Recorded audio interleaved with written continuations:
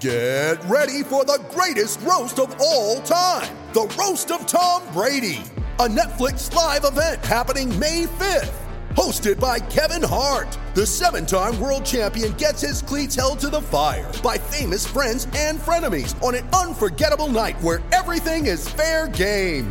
Tune in on May 5th at 5 p.m. Pacific time for the Roast of Tom Brady, live only on Netflix. You ready? Showtime. On May 3rd, summer starts with The Fall Guy. Let's do it later. Let's drink a spicy margarita. Make some bad decisions. Yes! Audiences are falling in love with the most entertaining film of the year. Fall Guy. Fall Guy? Fall guy. That's what the poster said. See Ryan Gosling and Emily Blunt in the movie critics say exists to make you happy. Trying to make it out? Nope. Because I don't either. It's not what I'm into right now. What are you into? Talking. Yeah. The Fall Guy. Only in theaters May 3rd. Rated PG-13. Jared Weiss, CLNS Radio. Isaiah, is this the toughest loss you've had to endure so far? Yes. It was very emotional for me. Just because we gave it our all. I mean, we never put our head down. And like I said, this group of guys is something special. And I played, I mean, I gave it my all, so that's why it hurts that much more. I wish I could have done more, but it just happened to be like that. So it is tough on me, though. We learned a lot through this playoff series, but one of the things that I learned is we've got to get better. And you know what? That starts with me. I've got to get better. And then, I think each of our players will look at that accountably as well. And we're all going to be better the next time we take the court. Like I just told Isaiah, we just got to keep chipping at it and keep getting better. Of course, it's going to be only one team to have a successful year, and that's when you hold a trophy up. So until we do that, it's not a successful season. But we're going to keep building and keep working. That's all I got to say about it.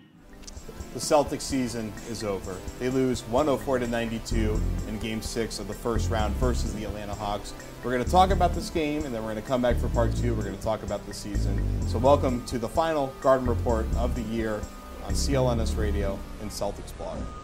Yes, I'm the boss.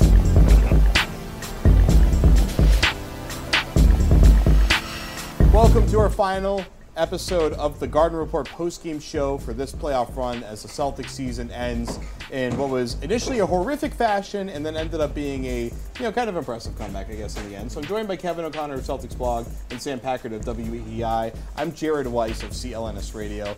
We're going to talk about two things here. First part, we're going to talk about this game in this series. Second part, we're going to talk about this season. So first off, the Celtics are knocked down when they lose Avery Bradley. Losing Avery Bradley was something that was an incredible handicap for this series and made it an incredible challenge for the Celtics to try to win. And it was really revealed tonight as the Celtics did not have the outside shooting that he provides and just quite enough of that versatile defense that they need, Sam. Yeah, you really saw it in games 5 and 6 where the Hawks would blitz Isaiah Thomas and he'd pass it away. He'd make the right pass, and the Celtics would have a 4-on-3 opportunity, and if they had a good shooter or someone like Avery Bradley where they could swing it to, they'd be more of a lethal offense. But because they didn't really have anyone who was a threat from deep, you could see those three Hawks players kind of sink in and force the Celtics to try to do something around that, and they really couldn't tonight. When you're relying on Evan Turner and Marcus Smart to be kind of reliable knockdown three-point shooters, you're going to lose basketball games. Yeah, and Jay Crowder not being in the game for the Celtics as well. He's played in the game, but essentially at 2 for 11, I think, tonight. He was a non-factor on the offensive end of the floor, and there's not enough can be said about the impact Crowder made all season long, stretching the floor before his second high ankle sprain, his ability to drive closeouts. The Celtics really lacked that in this series, which would have, I think, been a significant boost on the offensive end. And Kelly Olynyk being hurt for the kind of pick and pop stuff like that, just injuries piled up, and the Celtics really ran out of gas. You don't want to blame the injuries, but at the same time, no, I'm blaming them. They all happen at the same time, and they played a huge role in this series, ending at 6 and not 7.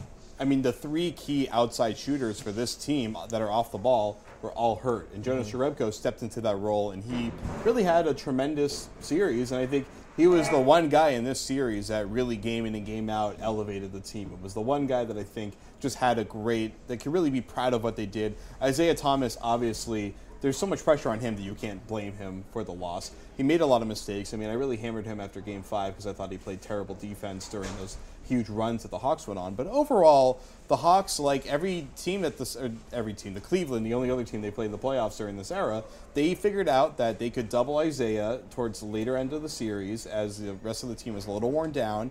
And the Celtics don't really respond that well to him being trapped throughout the game. Beginning of Game 5, they did a pretty decent job. Tonight, it was mostly guys having to come back and bail him out. They couldn't trap Isaiah Thomas, and then the Celtics couldn't really continue to run a play out of that. They really just needed to reset the ball, and that really slowed the pace down for them. And even though they took 20 more shots than the Hawks shot 15% better and really were shooting 20% better until the Celtics went on that big run. Yeah, I mean, with Isaiah Thomas, he's obviously the Celtics' best player, right? And he is a significant reason why they won as many games as they did this year. But I think it really illustrates how much they need another guy. Because as good as Isaiah is, he can't handle the load all by himself as a 5'8", 5'9" point guard. He needs help. And we'll talk about that more in part 2, what they can do, what they should do. But I think this series and last year versus Cleveland illustrates, if anything, just how much they need more than what they currently have now. So the Celtics twice in the last 30 years in the playoffs have taken 23s and shot worse than 20%. They would have been there tonight, but they had a few threes in the end, and they finished with 22%. But this was a team garbage time. Yeah, and those were, I mean, that was like the big comeback where like you're going to make a bunch of plays. Yep. They hit the threes, which was great. Jay Crowder hit a few, which kind of came out of nowhere to close it out. But was there something that the Celtics should have done or could have done differently that would have turned the tables in the series, or was this just really an amalgamation of how things were going to have to play out with the disadvantage that they had? Sam, we'll go to you first. I think if they maybe had more practice times, they may have more like counters or more better reacting to the doubles, but really I didn't see, like, they made the right basketball plays. They just a lot of the times came down to shot making, and that's kind of, I feel like after every Garden report where they had a loss, we said, well, they didn't make their shots tonight. And that's how it always is. That's how it always is. If they just don't have enough outside shot making, they're not going to win a lot of games. That's why they need to improve that in the offseason. And I think it's going to be the main skill they target. But we'll talk about that in part 2. Sam's 100% right. But at the same time, I think Brad was a little bit slow to pull Sullinger from the starting lineup. Jonas Jerebko should have been in there Game 2, in my opinion. I think Sullinger should have been probably a DNP tonight and last game, and probably the game before that. You don't want to, it's not blaming Sullinger, but this just wasn't the series for him in terms of matchups. At the same time, though, like, Brad's like a loyal person, and if you bench Sullinger in Game 2, you may lose him for the rest of the series. Which they did. So, I mean, you can argue that in hindsight, but I feel like there's a certain kind of loyalty of the players or faith that they're going to perform eventually. So if you completely go away from them, you have risk the chance of losing them. I agree that he could have started Jerebko earlier, but there's something to be said of just kind of sticking with what you have and trying to move forward with that. I think you're right, but at the same time, you know, if the Celtics had won this series, Sullinger would have been an asset against Cleveland next round, so his time would have come, whereas maybe Zeller's time would have been now, or Jonas's time would have been a little bit earlier than it was. But it's all what ifs, and it's really hard to know what would have happened. Well, it's kind of every playoff series. A coach, if they're down, they always have to deal with that. There's always. You can probably look across the league and find the same thing, that some important rotation player that you were expecting to be better for you eventually gets pulled from the rotation. And frankly, I thought after Game 1, I wanted to see Jerebko coming out there for Game 2 more. And frankly, over the last the last 2 games, I thought Sullinger played too many minutes. I mean, tonight, he played 6.5, and I already thought that was too many because he played, he had like 2 minutes at the beginning where he was like looking okay. And then the Hawks just started putting him kind of isolated between 2 players on the weak side, and he was just stuck in the middle. They ran around him. They had like 8 points in a row, I think, just really attacking Sullinger. And Stevens could have pulled the plug a little bit earlier. He held out a little too long. And you are absolutely right that a coach just has to have faith in his players. But at a certain point, I feel like you've kind of waited for things to come around long enough, and it just didn't happen. They really dealt with that with Sullinger already, where they invested so much. They invested 3 years into letting him develop a reliable three-point shot, and it just hasn't happened. And the team is still really going through this debate coming up to the last game of when do we have him shoot a 3, when do we have him shoot a long 2? And at a certain point, they had to cut bait, and they did it at the end of the season, and they really didn't do it quite quickly enough with Jared. But it's easy to harp on, I think, that Jared Sullinger's crappy 6 minutes, but if he played... It's not the reason why they If he lost. played a crappy 3 minutes, they still would have lost by 12. So I think it's like, yes, there's like nitpicks you can decide, but the fact of the matter is they just ran up against a much more talented Atlanta Hawks team. A much healthier team as well. A much healthier team, and a team that is streaky and is a very good shooting team. And we saw when they can go on runs, especially when the Celtics are not making shots and they have a bunch of opportunities in transition, they're going to lose the basketball game. Everything's kind of connected. So as much as you can point to kind of those adjustments, I think Stevens in-game is pretty good at working with his rotation. So if he's not have the right adjustment at the start of the game, I think he's normally figured it out by the fourth quarter. And one last note on kind of the injuries. I think one thing that's kind of gone overlooked is Isaiah Thomas's left wrist hand injury. He's used his right a lot more the past 2 weeks, and he's missed a lot of his lefty layups. I think early in the series, he had a couple like wide open layup misses. I mean, where he was lightly contested and he just clanked it off the backboard. And Game 2, he missed every shot he took. Missed a lot of them. Wide open bunnies, yeah. And I mean, I wonder, he's had 2 surgeries on that wrist. I wonder if it was hurting him more than he was letting on. I mean, maybe that's something he has another operation on this summer. Who really knows? We'll find out. But I think it was more of a problem in the series than people think, and that really affected his ability to finish at the rim. We'll find out when they announce his 3rd surgery in June. Who knows? It might happen. You hope not. Kelly for the Olynyk Celtics. probably. I think hope we not. got an injury announcement coming for him, a surgery announcement. Jared Sullinger, who knows? We're going to go to part 2. We're going to talk about all those things here. But quickly, how do you think the Hawks fare against Cleveland? They look like a team that's ready to go up against Cleveland and take them deep. Nope. Cleveland has Kyrie Irving and LeBron James. They're not going to lose. And Kevin Love. And Kevin Love. Yeah, I mean, I'd take Cleveland in the series, probably in 5 or 6. I like Atlanta a lot, but I think Cleveland. I think 6 I is pretty think the good. fact That's kind of what I was thinking, the too. fact that we saw Atlanta, I feel like Atlanta gave away games 3 and 4. Yeah. It's kind of the Celtics had no business really winning those, and I think Atlanta lacks kind of the mental toughness. I know they eventually pulled it out, but there's made some stupid plays and kind of gave the game away. Schroeder is out to lunch. I'm done with him. I love Dennis Schroeder. Very quickly, 1 minute more. Kevin, let's start with you. Can we hand out some awards in this series? Who's your MVP of this series? MVP for everybody or just the Celtics? Everybody. Everybody. Screw the Celtics. Paul Millsap might be a surprise, but I thought his defense was spectacular. It's not a surprise. He's the biggest star of the team. If you throw away that 45-point game, I think people would say, oh, he stunk, which he did offensively, but his defense was the first 2 games. spectacular. Yeah. I thought he was a stud on defense, and it's really amazing to see how far he's come as a player. And I think he blocked at least 3 or 4 of Isaiah Thomas's shots at the 4 rim. tonight. 4 tonight. He had 4 in Game 4. He He's been he was incredible. really special on the defensive end of the floor. He's really one of the best players in the NBA now. Especially in the playoffs. Do you have a different? I'm trying to think of someone different, and Well, I you got. can look over here. No, I know all the players. I got nothing. I mean, so Kurt Bazemore, maybe. Kurt Bazemore, yeah. Favorite name in the NBA. I mean, Jeff Teague was great. Kyle Korver was great, but Paul Millsap is the guy. Yeah. He's the best player on both ends.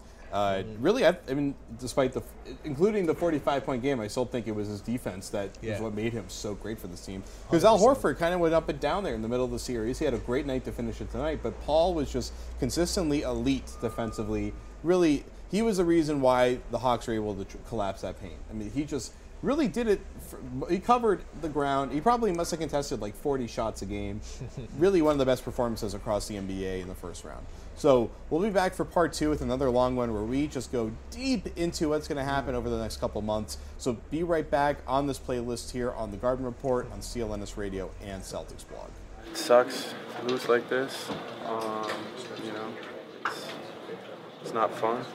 But, like I said, all credit to Atlanta. They played better than us today. We got to learn from this and be better than we were today. It's tough, you know what I'm saying? It's definitely tough. Nobody wants to, dip out, first round. Credit to the Hawks. They played great. They executed well, and they did a great job. Toughest end of the season. It was a very successful season as a group. Does this defeat, this elimination, take the luster off the season itself? I mean, season and playoffs are 2 different things, you know what I'm saying? Once again, it's tough. It's a horrible way to end, considering, what we were able to accomplish throughout the season. Once again, right now, everything is tough, but, when you sit down and you think about it, you're just going to have to bounce back somehow, and that's it.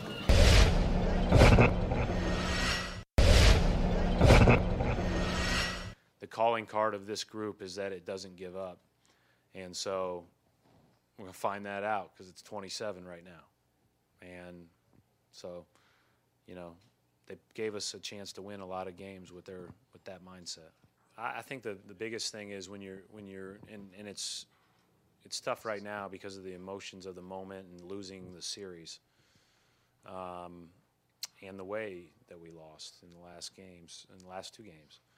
But I think that you know, from a big picture perspective, I feel good about our progress. We have great opportunities to move forward with our future flexibility, and I think that over time, though tonight is sour and you have a sour feeling about it, this will make guys more encouraged to get in the gym. I mean, this is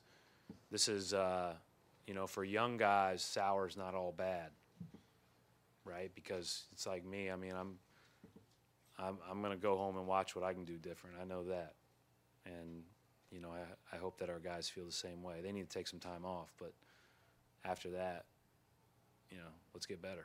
All right, welcome here to part 2 where we look ahead for the Celtics. Their season is over now, and we talked about how they were going to make a ton of changes before the trade deadline, and that didn't happen. We did it during the offseason, that didn't happen. So it kind of has to happen now because they have their crazy amount of draft picks in this draft, and they'd have to cut like every guy on the roster to fit him in, basically. So there are probably going to be moves happening here. So first off, let's figure out who should stay and who should go. We're going to play Celtics Tinder, an idea that Kevin stole from Liberty Ballers. Second time I've said that because we have to make sure that you get the credit for stealing it. So, swipe left if you don't think the guy should stay. Swipe right if you do think the guy should stay. Let's skip Isaiah Thomas. Let's skip Jay Crowder because if anyone thinks that they shouldn't still be here. Shouldn't we only do free agents? Yeah, let's do free agents. Well, the guys get traded away. So let's start with the first free agent, Jared Sullinger. Swipe left. Get him out of here. Yeah, we'll see you, Jared. Why? He's had too much time, and Right. I think guys like him are going to become extinct in the NBA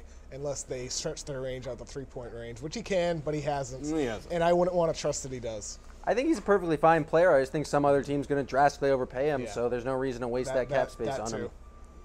Swipe left. Kind of seems like a poor man's Ryan Anderson signing, and Ryan Anderson was already considered to be a little overpaid, and Jared isn't really half the player that or they want him to be Ryan Anderson, but he just proven that he can't really do it. So, swipe him out of here. We do like Jared. I think we all agree with that, and there's still a lot of potential there, but it just hasn't worked out, and they're going to have to make room for this next guy, I think, and they're going to have to let him go. Evan Turner. I'm swiping really hard right at $10 million. Swiping right at $12 million, but I'm not so sure how much further I can swipe right as the price goes higher. Kevin, what say you? I think Sam's swiping right. You're swiping I right. think that the dancing was down right there. indicative of That's my because we're going to have swiping him right. back on the podcast. You're if giving we the swipe blue right. star, which Ooh, I don't even know what a blue star is, but sure, E.T. I Get assume it. that's sexual. gives them like a notification or Oh, something. nice. You know, I think I don't want to like toot my own horn, but I think like 2 years I'll ago, toot it away. when everybody was like, "Oh, Evan Turner sucks," right? I was one of the people who were like, "Hey, give him a chance. He does some good things, and he has done good things." And you've been pointing out how good defensively he's been this year. I think more than pretty much anybody, even more than I have. He's been pretty spectacular Yeah. on defense. But at the same time, if we're talking about the Celtics adding a star player, that minimizes ball handling opportunities for Evan Turner, which minimizes the things that he does well in the system, right?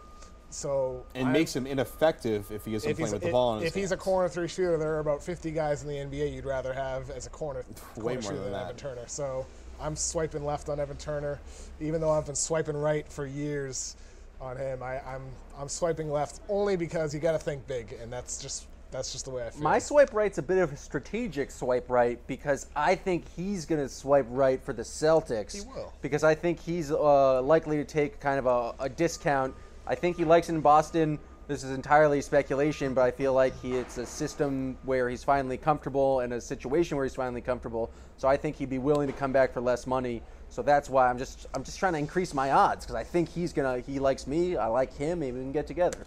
And you're right. I mean, even though we talk a lot about superstars, the chances are they won't get one, even though there's a good chance that they could. The chances are that they won't. So Evan Turner is a fantastic role player, and whether he stays in Boston or goes somewhere else, he's going to make a positive impact. You got to Great go after player. the 10s, but you're not going to get a bunch of 10s. So Sometimes, sleep with a 6. Sometimes you might get a 10 though. You still try for the 10, but then you have a backup 6, and that's Evan Turner. Is Evan Turner really only? He's actually 6? technically an 11, although he is a 6 man, so he could be a 6. Yeah. I was talking purely about his physical appearance. Okay, so let's look at non-guaranteed contracts. Amir Johnson, swiping left, swiping right, $12 million a year. Can I swipe right on a trade, like keep him for trade? Sure. I mean, if you have to, It's a made-up game. You can do whatever you You're like. You're really just like as closing the as app a at player, that I point. would prefer to move on from Amir Johnson because his ankles are ticking time bombs. I think, and I don't know if he can sustain again for a full season. He's the highest paid player on the team, and that's Crazy Town. Yeah. Swipe left. I mean, he won't be. They're gonna throw that money at somebody, obviously. What if they don't, man? Who knows? So I just all right. wanted to do that on camera. Now, what about Jonas Jerebko, the Swedish Larry Bird? Bring him back. He's hot. He can shoot the 3-ball. He's a very hot good. Swede. He's very good at rebounding. He's cheap at $5 million a year. There's really no reason not to. He's a charming individual. He's got washboard abs. I mean, I would swipe right unless you need to include his contract in a trade. Because I think, he's a guy who could. So you're still swiping right then? I'm swiping right unless you. you're waiting till the non. I mean, you're trading him before his guarantee kicks in. if there was a way to wait, I would wait. But I would Guys, swipe if right. Tinder actually had all these conditions, it would not be an effective app. This game is supposed to be very quick Swipe, decisions. boom, boom, boom. Yeah, just left or right. I'm probably swiping right. There you go. All right. So anybody else we should cover? Get rid of James Young at this point. That's all I have to say. So yeah, James Young, no. Tyler Zeller, we're swiping left. I love Tito Zeller. I like Zeller, but I mean, I don't think he has a role All on right. this team. Let's take all the young guys that are below their third year. Is there anybody you're swiping that you're trying to trade now? The guys that are on the rookie contract. I mean, I'd trade anybody that would get a star player to Boston. Well, sure. I mean, who's someone that you would actively try to move because you don't think he's worth keeping around through his rookie deal? If anybody thinks James Young has value, I would ship him out. No, he's already forgot at that point. Okay. Yeah. So who I are we just don't talking? think we Terry know. Oh, Rozier? there's R.J. Hunter. Would you be looking sure. to add R.J. I mean- Hunter into a deal? I mean, Terry I Rozier, think- Marcus Smart is the big one, obviously. Well, I would try to move away from trading Smart as much as I could and lean towards getting rid of Avery Bradley. I think some teams might value Bradley over Smart right now, but I think if you look ahead 2 years from now, I'd put Smart well ahead of Bradley. Well ahead. Then I guess it just comes down to Kelly Olynyk. So Kelly Olynyk is a year away from being extension eligible.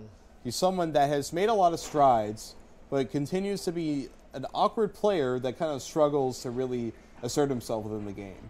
But he's shown that his skill is steadily improving, and obviously it was a rough playoffs, but we know he was playing hurt. So would you try to move Kelly Olynyk now, or would you continue to wait and then, I guess, sign him as a restricted free agent? This game is a farce. We don't have to make a decision on Kelly right now. But we're swiping on everybody now. But if the deal presents itself, there's a lot more. Obviously. I feel like the free agents is a prime example where you can swipe left and right. But Kelly, it's like, maybe if a deal comes up, then I have to know what I'm getting back. So am I getting back equal parts?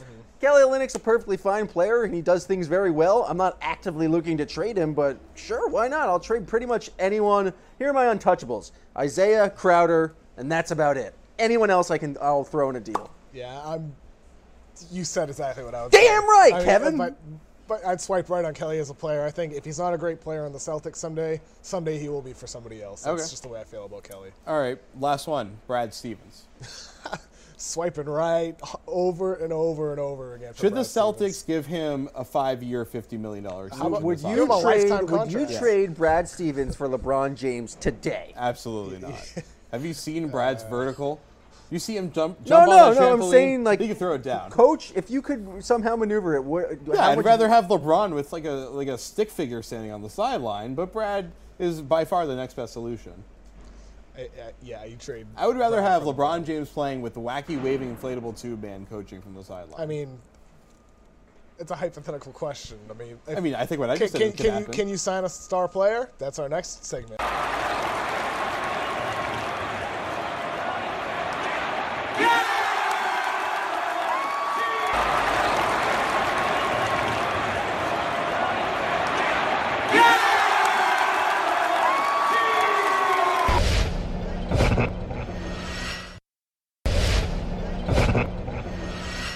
Who's the guy out there in the free agent market that you think the Celtics have a legitimate shot at actually signing, or a guy that they could trade for that they can make a move for? Who's someone that is an actual legitimate, realistic possibility for them? For a trade or free agency? Anything. I mean, acquisition. Put aside Kevin Durant. Yeah, I think we're talking no Kevin Durant. I mean, I think you look at guys in situations that are changing, like Jimmy Butler, Blake Griffin, James Harden, DeMarcus Cousins, even though he just said he wants to stay and be a lifer in Sacramento. I mean, guys like that in situations where things are moving and a star player could be on a move, or an organization might prefer to have a top draft pick and a player like an Avery Bradley type or another young player, future draft picks. Situations like that, I'd focus on those and try to avoid stable situations. Just focus on teams that just got eliminated from the playoffs early or didn't even make the playoffs. So what are the odds that Jimmy Butler is a Celtic next season? I'm putting him at like 5-1 odds, really. I'm going to say like 5 to 35 odds. I don't know what that means, but it's 1 in 7. Sounds like I'm losing a lot of money. It's 1 in 7. I was just picking random numbers. I think there's a good chance because the Bulls situation seems kind of messed up right now, and I think him and Jay Crowder, they're Golden Eagle friends from Marquette. I think they would work well together. The one guy that I don't think has been talked about, who's I'm pretty sure unrestricted free agent, is playing down in Charlotte right now, is Nick Batum. I think he'd be a very good fit here. I think you could slide Crowder up to the 4 and have a very good starting lineup with Bradley, Batum, Crowder, and Isaiah Thomas, and whoever else you're going to throw in there. Another target I would like is, we saw him here tonight, Al Horford. I think he would work very well in the Brad Stevens system of being kind of an outside shooter, and we saw the rim protection he provides. But who knows? I feel like both those guys are likely just sign with the current teams they're on, and we'll end up with someone crappy like Harrison Barnes. Now, if let's say the Celtics signed Horford and Batum to max contracts, would that be an effective use of their cap space? Would that set them up, for a big trade someday? I mean, would that be enough, right? No. I think if you added Horford and Batum to this team, they're immediate contenders in the East. I think that team could challenge the Cavs in the East. I don't know if they're immediate championship contenders, but if you don't change the current roster whatsoever and only add those two guys, I think the team becomes an elite team in the league. And I think why not? I don't think you could say like you might be wasting money on the contract and 4 years down the line, but I think they could actually have a legitimate chance of going for it, so why not? Now, with Horford, I'm trying to play devil's advocate here. Do you think his age should play into the factor? And Batum's right around the same age, yeah. Should that play a role in their decision making? Because everybody in this team, the core is in the 22 to 26 range. Is adding a 31-year-old big man maybe a bad long-term decision, or is it like he can be a centerpiece? He's a leader. He's a proven vet. I mean, he's someone that you might have to add to the team. Are you trying to make deals to win championships now, or are you trying to kind of do small growth so you can win the championship in 2020? It depends on your strategy and what becomes available. It feels like if you have cap space now and those guys want to come, then at some point you're going to have to pull a trigger on one of these deals. At some point you're going to have to trade away one of the players you really like, because in order to get something you have to give up something. So it's either going to be your cap space or it's going to be one of the young players. I don't know.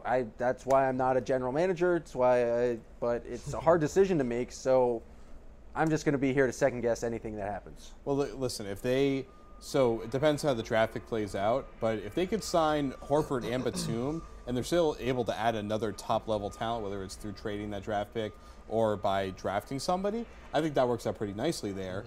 Mm-hmm. But the timeline is clearly messed up there. And the thing is, you have a starting lineup of Isaiah Thomas, Avery Bradley, with Marcus Smart coming off the bench, I assume still, Nick Batum, Jay Crowder, Al Horford. I'm not sure if that team can technically shoot the 3-ball well enough to really be good enough to get past. I mean, honestly, they could probably get out of the East. There's a good chance that a team like that could get out of the East, although they still would not be as good as Cleveland or whatever the situation with LeBron is next year. But I don't see that team being able to beat some of the elite teams out, or at least the top 3 teams out in the West Coast. Yeah, and that's kind of an issue I have with Horford. I mean, I love Horford as a player. I think he's awesome. But at the same time, he's not necessarily a knockdown 3-point shooter. But what fives are you going to get who offer the same amount of rim protection? Very few. I think he's probably the ideal 5 you could get besides Draymond Green really right now. 100%. But I mean, if you're spending all your cap, like 2 max contracts on Batum and Horford, it's not the guys you still need to add shooting elsewhere.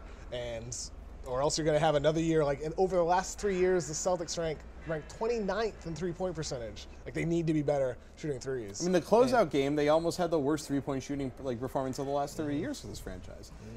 They're gonna have to find another way to get a better. What shooter. shooters right now are on the market or are available who are going to be potential people the Celtics could sign this offseason? Yeah, really, just Kevin There's Durant. Kevin Durant, but Harrison then Barnes. I'm assuming and I would much rather Ryan have Anderson, Nick Batum. who I think everyone's a little shaky on how much you want to pay him right now. Jared Dudley. And then Jared Dudley, yeah, that's the only. There's players who are shooters, though, but if you want to bring in a complete player, I think Batum and Horford are kind of guys who can give you a little bit of shooting and a lot of everything else. I think it would be odd just to target people who can only shoot, or someone like Ryan Anderson. I feel like Brad Stevens appreciates people who are, one, versatile, and two, complete players who play both on offense and defense. So I feel like I'm all in on Batum and Horford. No, your team's a good team. And Absolutely. I like that, and you could do really well with them, but I don't think that's a team that wins a title. I think that's a team that gets pretty close to winning a title. I just fear at some point you're holding out every single trade who's like, well, this isn't going to make us the immediate title contender, and then it's 2022 and you're screwed because Isaiah Thomas is old, Jay Crowder hasn't lived up to it, Marcus Smart is old, and you just missed your window because you kept on holding, waiting for that perfect deal. Eventually, you're going to have to make a move and try to go for it, and hope that Brad Stevens can coach them into a championship. Will Marcus Smart ever get old? Will that happen? Games like I feel like he'd be like 29 forever. in that year, right? He'd be pretty close, right around this prime there, yeah. So yeah, carry the three, and then I have a question, something that's been on my mind. Okay, a lot let's do this year. last. It's been long. Let's do the last one. Let's say the Celtics sign Kevin Durant. Let's just say they sign him. And let's say they also had the number 1 pick and they took Ingram or Simmons. It really doesn't matter. Would the Celtics be better off trading that player, Ingram or Simmons, for a star like Blake Griffin or Jimmy Butler? Or would they be better off keeping that player and using their cap space to fill the gap that they have with their cap for, a guy like a Horford or a Batum? Would they be better off, going for all the stars, building the super team, or doing what Cleveland did? Cleveland would be better now if they kept Andrew Wiggins instead of trading for Kevin Love. I mean, would the Celtics possibly be making a mistake if they added Griffin or Butler? That's it. So not Butler, but Griffin is kind of the only guy you really or Cousins. I think Griffin and Cousins are the two guys you're looking at. I don't really think they would do Butler because I'm assuming Jay Crowder's still here, and it's kind of hard to have Kevin Durant, Jay Crowder, and actually not really. Jimmy Butler's so good, I guess you could do that. Take Crowder at the 5. Go crazy, Bounce. It's true. I can't wait until a team does that. Besides the Warriors. The Warriors do it. Oh, everybody else should do it if they have the players that can. But. So I honestly, it didn't work as well with Cleveland as I think. Well, let's rephrase. Right now, we don't know because honestly, Cleveland could win the title this year. Kevin Love could be freaking amazing. But they're not Studley every night. That's true. But Miami, Chris Bosh looked like a huge mistake at first. And people thought they made a mistake not getting Amari, and then it was very apparent the next few seasons that Chris Bosh was the perfect guy to sign there. Yeah. Just took him a year to figure it out. Same thing with Dwayne Wade. He didn't really have it figured out that first year. Cleveland, Miami was pretty clear during the regular season the second year. Cleveland, not so much. But they don't have Pat Riley looking over their shoulders. And frankly, Eric Spoelstra is a better coach than the guys they've had in Cleveland so far. Although David Blatt obviously can get a second chance there. But Blake Griffin's a different player than Kevin Love. Blake Griffin, I think, is a guy that you can't really take him out of his element like they were able to take Kevin Love out of his element.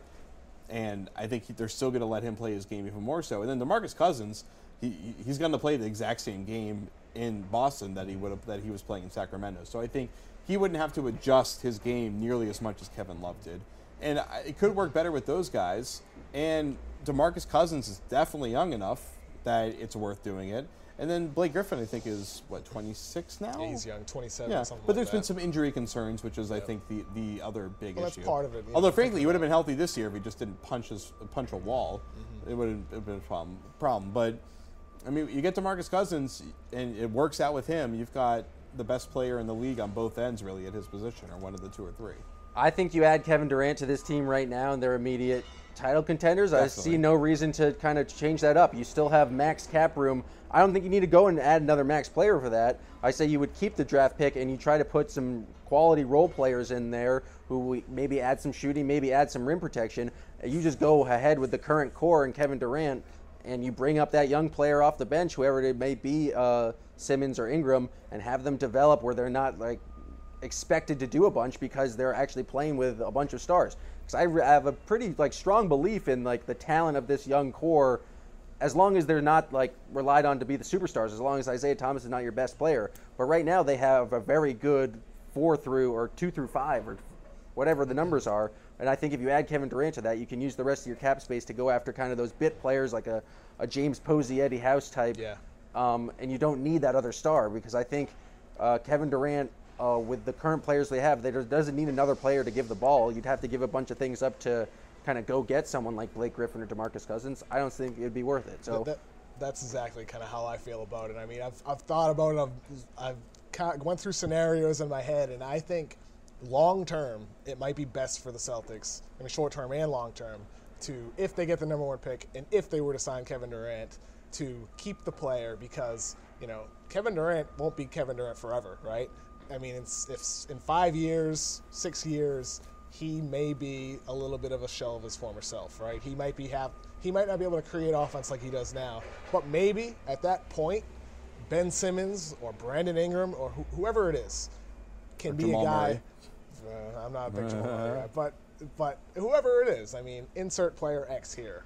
Whoever that guy is might be ready to take on a superstar role. And instead, if you have an older Kevin Durant 6 years from now, maybe you're struggling a little bit to find your next guy because you have picks 20 to 30 every single year. But if you have that guy in your back pocket, that's young potential star player, maybe it's a little bit better. And to Sam's point, you might have just too many guys. I mean, if you had, you had an all-star lineup of Blake Griffin, Al Horford, Kevin Durant, Avery Bradley, and Isaiah Thomas. Then you're immediately going to have Instagram stupid things like the Cavs are having right now. There's one ball, and you have a guy that can go off every night, but at the same time, that doesn't always translate. I mean, remember with the big three, people never thought they would explode like they did. That was an extremely rare circumstance. It doesn't always work like it should or like it can. I mean, the Thunder should be better than they are in theory, but they're not. I mean, I think they should have probably won a championship by now, but they haven't. They haven't gotten to that level. Sometimes less is more. Filling in with those James Posey is going to be a little bit better use of your cap space instead of having all-stars and a weak bench. All right, well, that's going to be it for the Garden Report. We went really long with this. We'll probably split those up into 4 clips, honestly, just to make it more digestible. We're all exhausted here, so we're going to finish up here. Sam's going to rip his top off right now. I'm going to loosen the tie up here, too. So the draft lottery is a couple weeks away, or 3 weeks away, I guess. We'll definitely see you after that. We'll see if we can try to get even a little. Oh, watch out there. You're going to step on the mic. So before Sam dies here. So we want to thank everybody that has stuck with our show for all these years, continues to enjoy our show, and we've gone on these crazy characters right here with their different hairstyles and different personalities and lack of respect for anything on this God's It's a shirt! People are allowed to wear undershirts. So, here, I'll even show off my undershirt a little bit here, too. So, we want to thank Jeremy Karpf, who's behind the camera tonight, Kyle George, who's been behind the camera for the last few years. Shout out to Kyle. Go watch the Gino documentary. It's the dopest dope. Check it out on Celtics. Kyle was going to be back after doing a semester in LA for the next game, but unfortunately it didn't happen. So Kyle, we can't wait to have you back in rotation next year with Jeremy. But thank you to everybody. You can find Kevin on Twitter, Kevin O'Connor NBA. The White Black Frank White over here, Sam Packard NBA. Don't you dare say it. You can find me, Jared Weiss, at CLNS_Jared Weiss. So follow Celtics Blog at Celtics Blog, CLNS Radio at CLNS Radio. Jeremy, do you want me to say your Twitter on air? Do you even have put it right here. Put it right here. Put it right there. So thank you to everybody. This is where you can follow him. Right there. And that's it. Leave a comment on the YouTube page. Let us know how you thought of the show. You hate it, it sucked, whether we should never come back again or if we should be here every single night. And stay tuned because we'll have more updates on Twitter and Facebook and all that good stuff. Thanks to all our sponsors this year. Thanks to everybody. Thanks to the Garden crew for putting up with us, sitting on the court at 2 in the morning filming our crap. We love everybody that supports our show. We can't thank you enough. From everyone from Boston to the Philippines, Australia, all around the world. Thanks to everybody, and we'll see you soon on the Garden Report.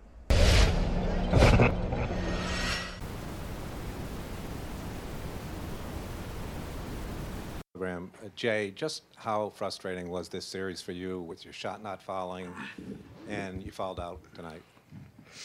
Yeah, it wasn't. It was a very tough stretch for me. But I'm not here to make any excuses about that. It was just tough. It was just a tough series for me. But my teammates never stopped believing in me, and I just tried to get through it. And I laced them up each and every night, gave them my best, so I can sleep good knowing that I gave them all. Are you going to be just thinking about this series for a while this summer? It'll drive me to work harder, for sure. It'll drive me to be a different player than I am today. So we'll use it as motivation and move on.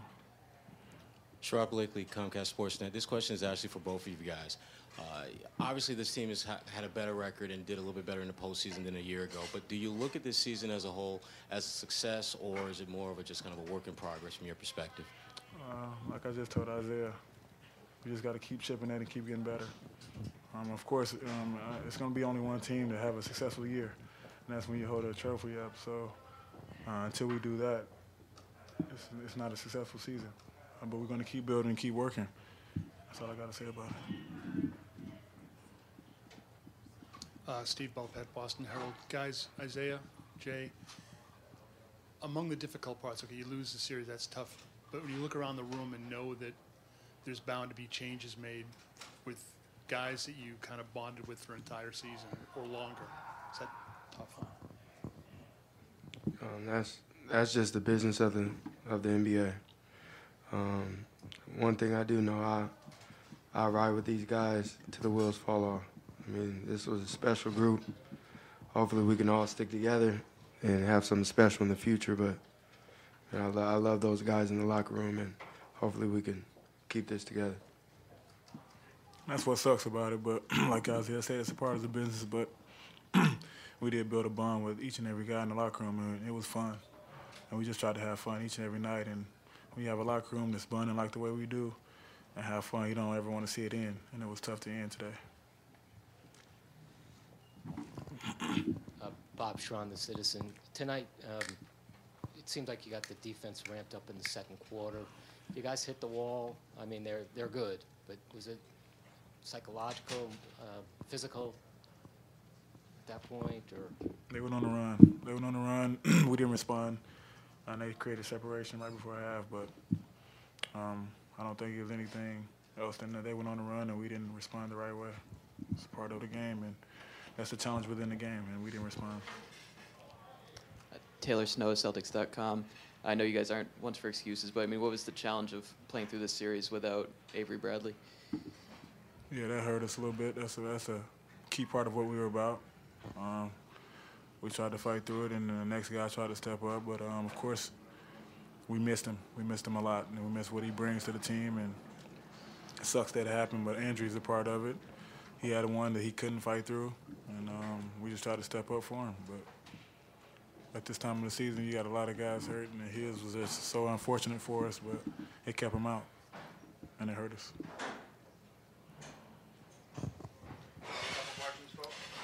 John Tomasi, WEEI.com. What kind of case do you guys feel you've made to make Boston a destination for free agents this offseason?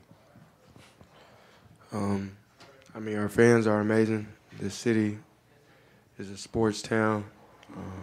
I wouldn't want to be anywhere else.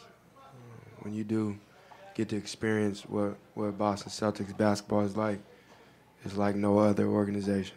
So, I mean, as long as we keep getting better, hopefully guys will start to choose Boston as a city they want to play in. You hear me now, same thing. Speak for itself. The fans in this city and what it's about.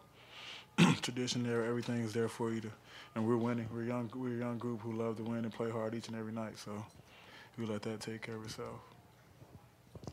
Jared Weiss, CLNS Radio. Isaiah, is this the toughest loss you've had to endure so far? Yes. It was very emotional for me, just because we gave it our all. I mean, we never put our head down, and like I said, this group of guys is something special, and I played. I mean, I gave it my all, so that's why it hurts that much more. I wish I could have done more, but it just happened to be like that. So it is tough on me, though. Isaiah, Mike Petralia, WEEI. Is it also particularly hard for you, obviously, given the fact that it was 2-2, you guys had momentum going, felt like you had everything going in your favor? It seems like it really hurts you.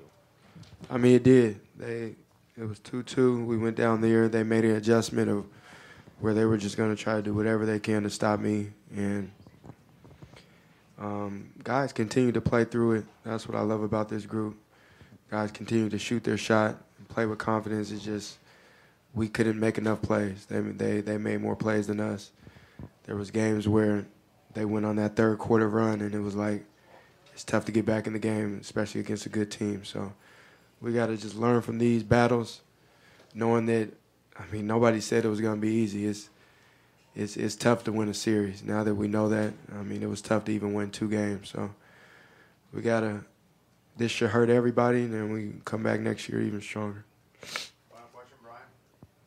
This is for both of you guys, being here for a couple seasons now, under contract for a couple years. Obviously, Danny, a lot of possible changes in the offseason, but do both of you feel like you've kind of established yourselves as, you know, part of this team's core building blocks moving forward? Man, you never know. I might be out of here. You never know. It's just the business of the game. I mean, we don't got no Michael Jordan here, so anybody's name could be in rumors. Anybody can be gone. So, but hopefully I can be here. No, we hope to stay. I hope to stay. He does. I don't want to be nowhere. We'll see how it goes. Unless they had the Sonics. Nah, I'm just playing. Yeah, right. Thank you. Appreciate it.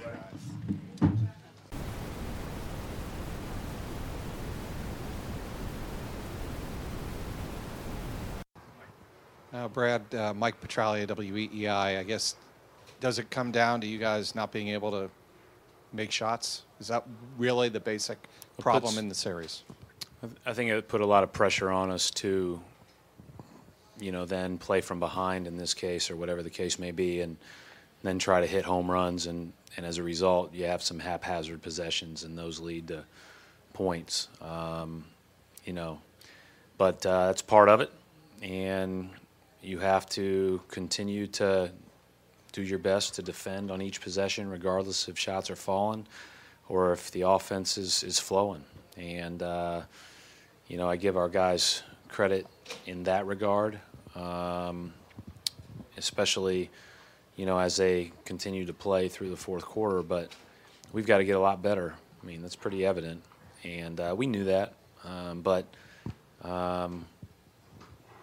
that's that. Coach Taylor Snow, Celtics.com. Just looking at how the series played out, what was the impact of losing Avery back in Game 1? We're not going to make any excuses about who's not out there. I mean, obviously, Avery's a really good player, and we're thrilled he's a Celtic. But we have other guys that, you know, can play too, and so that's part of your season. That's part of the way it goes, and you know, you have to. Next guy's got to be up, and they had some really good moments, those next guys, in this series, including some of the younger guys, Terry especially. So, you know, that's part of it. Gethin Coolball with the Sports Exchange. Brad, it's the same end result as last year, a first-round exit, but you guys were able to win a couple games this year and be competitive. Did you see definite progress this time around? Well, I mean, I think judging by the whole season, yes. I mean, I think you know, and that's obvious, right? I mean, you go from 40 under 500 and barely making the playoffs and kind of eking in at the end by winning 6 straight to being in the mix for a top 4 seed in the East. And so, yes, there's progress. But, you know, hey, people have told me all along there's 2 really tough tasks, right? One is getting to be a very good, you know, competitive team at a top 10 to 15 level on offense and defense and give yourself a chance to be in the discussion we're in now. And that's been a path in the last 3 years to get there. And the next one is tough. And that's been communicated before to me. And we're learning a lot We learned a lot through this playoff series, but one of the things that I learned is we've got to get better. And you know what? That starts with me. I've got to get better. And then, you know, I think each of our players will look at that accountably as well, and we're all going to be better the next time we take the court. Mark Murphy, Boston Herald. Brad, they hit you guys with a run at the start of the second, the start of the third. It just seemed that every time they came out, they were able to put a run on the board on you guys. What happened on your end? Well, we struggled with their speed and athleticism really much of the series, especially, you know, when we weren't small. And so, but then, you know, there's only so many minutes for that group. And with Jay in foul trouble, and, you know, the fact that those guys are really good players. We can do a better job than we did in the last 2 games in certain areas. But I think we should give the Hawks credit. I mean, they're better right now. And it pains me to say that, and it's a sour ending. But they just proved it over 6 games. And it's kind of the way my world works. There's a scoreboard, and if you're on the losing end, you're not as good as the other team that wins. And we've got to make strides to get there. Brad, Jake Fisher, Sports Illustrated. When they start attacking Isaiah in the pick and roll down the stretch, how challenging is it to defend their offense when they're pretty much playing 4-on-3 and the ball's whipping around the perimeter and they're just finding open shooters? Well, and it's not just the guard in it. Obviously, there's a big in it too, and then there's spacing on the weak side. The challenging, it's not overly challenging if they're not going to knock those shots in, but they've got really skilled guys around, and you know, Mike Scott in the corner at the end of the third quarter was a big shot because we had I talked about this the other day. As crazy as it sounds, we had a little bit of momentum cutting it to 15, and that with this team seems like 5 sometimes. And but that was a huge shot, and then to get the ball back and make that shot at the end of the quarter was huge.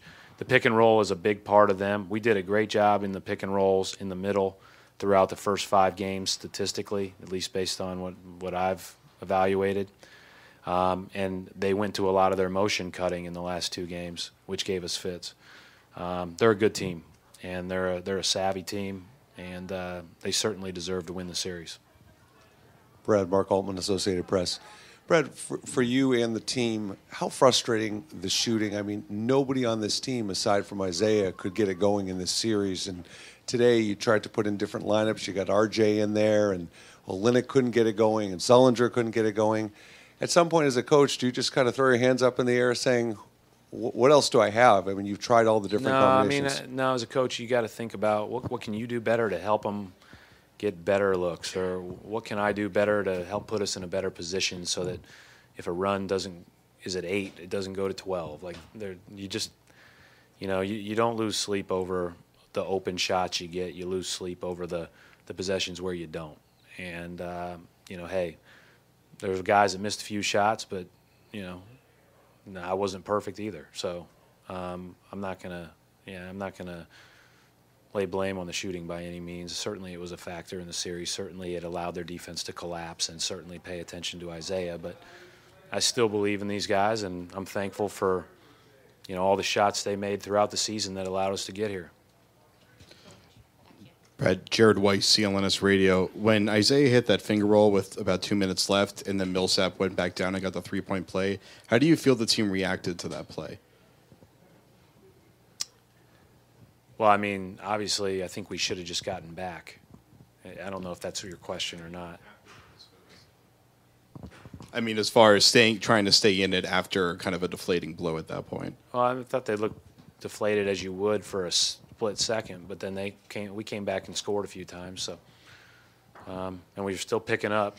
I told them in the huddle, I said the calling card of this group is that it doesn't give up, and so we're gonna find that out because it's 27 right now, and so they gave us a chance to win a lot of games with that mindset. Jimmy Toscano, CSN.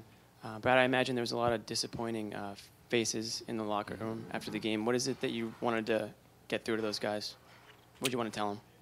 I think the biggest thing is when you're and it's tough right now because of the emotions of the moment and losing the series, and the way that we lost in the last two games. But I think that from a big picture perspective, I feel good about our progress. We have great opportunities to move forward with our future flexibility, and I think that over time, though tonight is sour and you have a sour feeling about it, it will make guys more encouraged to get in the gym. I mean, this is for young guys, sour is not all bad, right? Because it's like me. I mean, I'm going to go home and watch what I can do different. I know that, and I hope that our guys feel the same way. They need to take some time off, but after that, let's get better.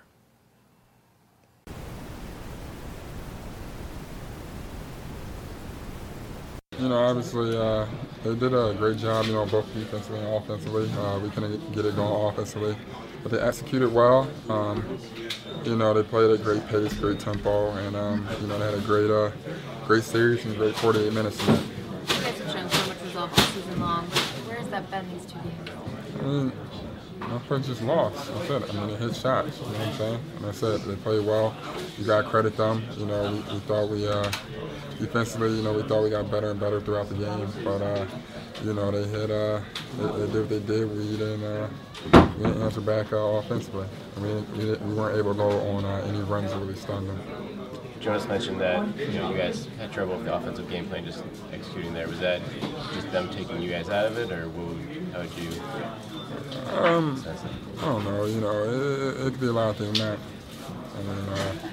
I think one thing is I thought we spread it around. We missed open shots. Sometimes you probably got too deep a little bit every now and then, but had to step up, make shots. We didn't make many a night, and that's it. I feel like guys were a little tight out there. No, I don't think so. I think we were trying to move the ball around. I thought we got a lot of. I thought our pace was pretty good to start the game. I thought we were able to pop the ball around. I thought the ball got relatively moving, and we took some more shots. I thought just looking at the team, we were attacking. You know what I'm saying? Things just didn't go in. What do you think the difference was in the series ever? Was it the open shots, the inability to hit what you guys would normally hit? No, I just think with holding runs, you know what I'm saying? We won a lot of games once again when we struggle with our shooting. But, with holding runs, even when we were up last game, they were able to go on a run and, elevate the play. So I think it's kind of, not hitting back right away like we normally do. After this season, how disappointing is the first round exit? And it's tough, you know what I'm saying? It's definitely tough. Nobody wants to, dip out, first round. Credit to the Hawks. They played great. They executed well, and they did a great job.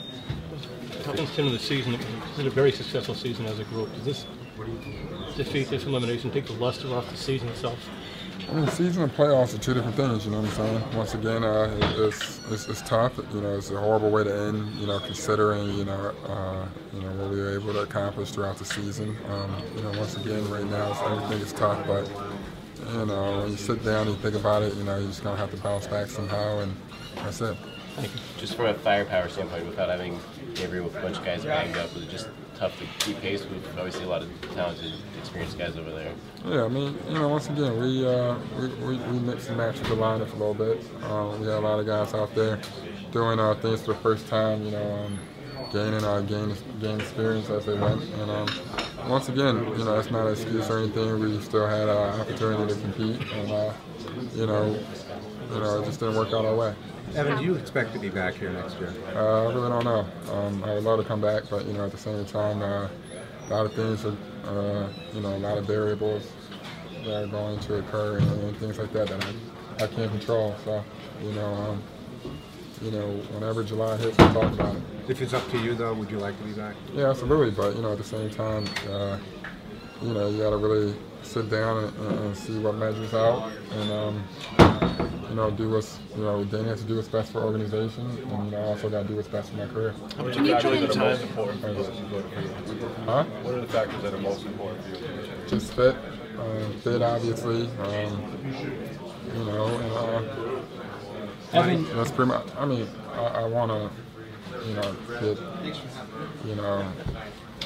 a decent amount of money, you know what I'm saying? But at the same time, the fit is going to be huge, and the opportunity to play on a winning team. I've been playing on, I played on shit teams a couple times, so it's never fun. But obviously, the fit, the opportunity to play, and the opportunity to progress, and winning.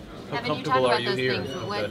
Can you put into words what Brad Stevens has done for you in these last 2 years? He's done a lot. I think he's helped, rekindle, my fire for the game.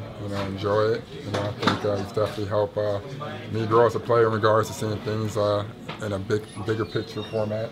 I think he's definitely helped us all with, becoming better pros and doing the little things, you know what I'm saying? And once again, he's, I think everybody in this locker room is always trying to come in positions to succeed. So I definitely appreciate that. And, most importantly, off the court, he's a great friend and a great guy. How comfortable are you and have you been here in a Celtics uniform?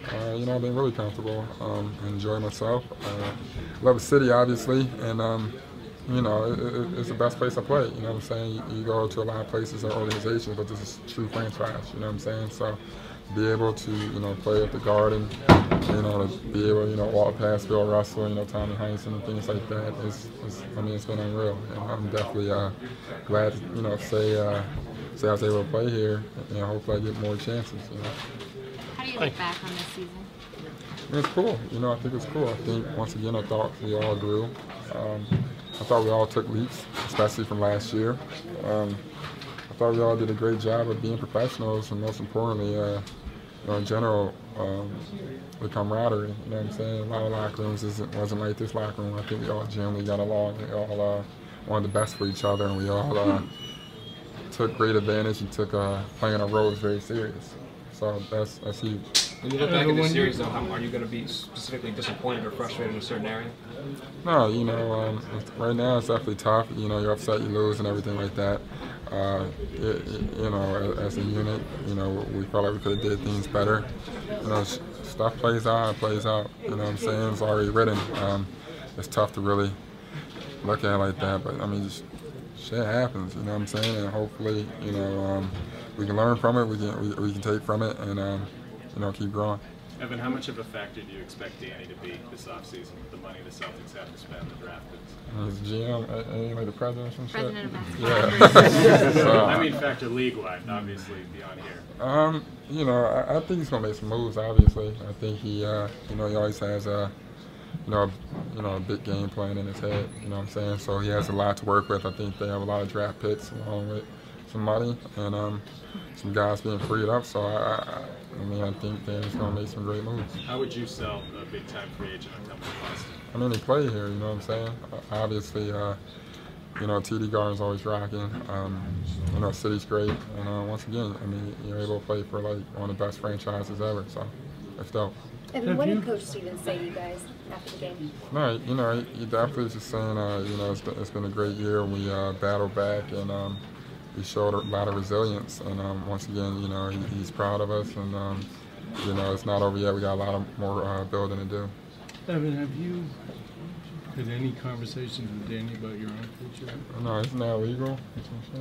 It's illegal, right? You can't do. Team, Yeah, no, I don't know. I honestly haven't really worried about it. You know what I'm saying? July's gonna hit. You know what I'm saying? I'm gonna let my agent handle it, and at the same time, there's gonna be a lot of different things. Danny's gonna have to do what's best for the organization, and I'm gonna have to do what's best for my career. Evan, but you've talked so much about how much you love this city. Just walking off the court today, do you get any thoughts? What if this is the last game I played in the Celtics? Yeah, it would suck for sure. You know what I'm saying? Once again, I love playing here. I love the city and everything. It's just definitely been a blessing. So hopefully, it's not my last game here in a Celtics uniform. And the coolest thing is just having the opportunity to wear the uniform. I don't take that for granted, and I don't take the tradition and the opportunity and kind of like the energy around it for granted. So. Sorry, is it the tough part is you go through a whole season, you look around the room and know there's going to be different people here next year. Is that Yeah, hard? I mean that's always tough, especially considering you know what type of chemistry we had. You know, it's a great group of guys in this locker room, and we genuinely care about each other. So, you know, sometimes you know you hope you can follow that up. You know, because I think the reason to our success and everything like that was our chemistry and our way to buy in. Thank you. Thank you very much.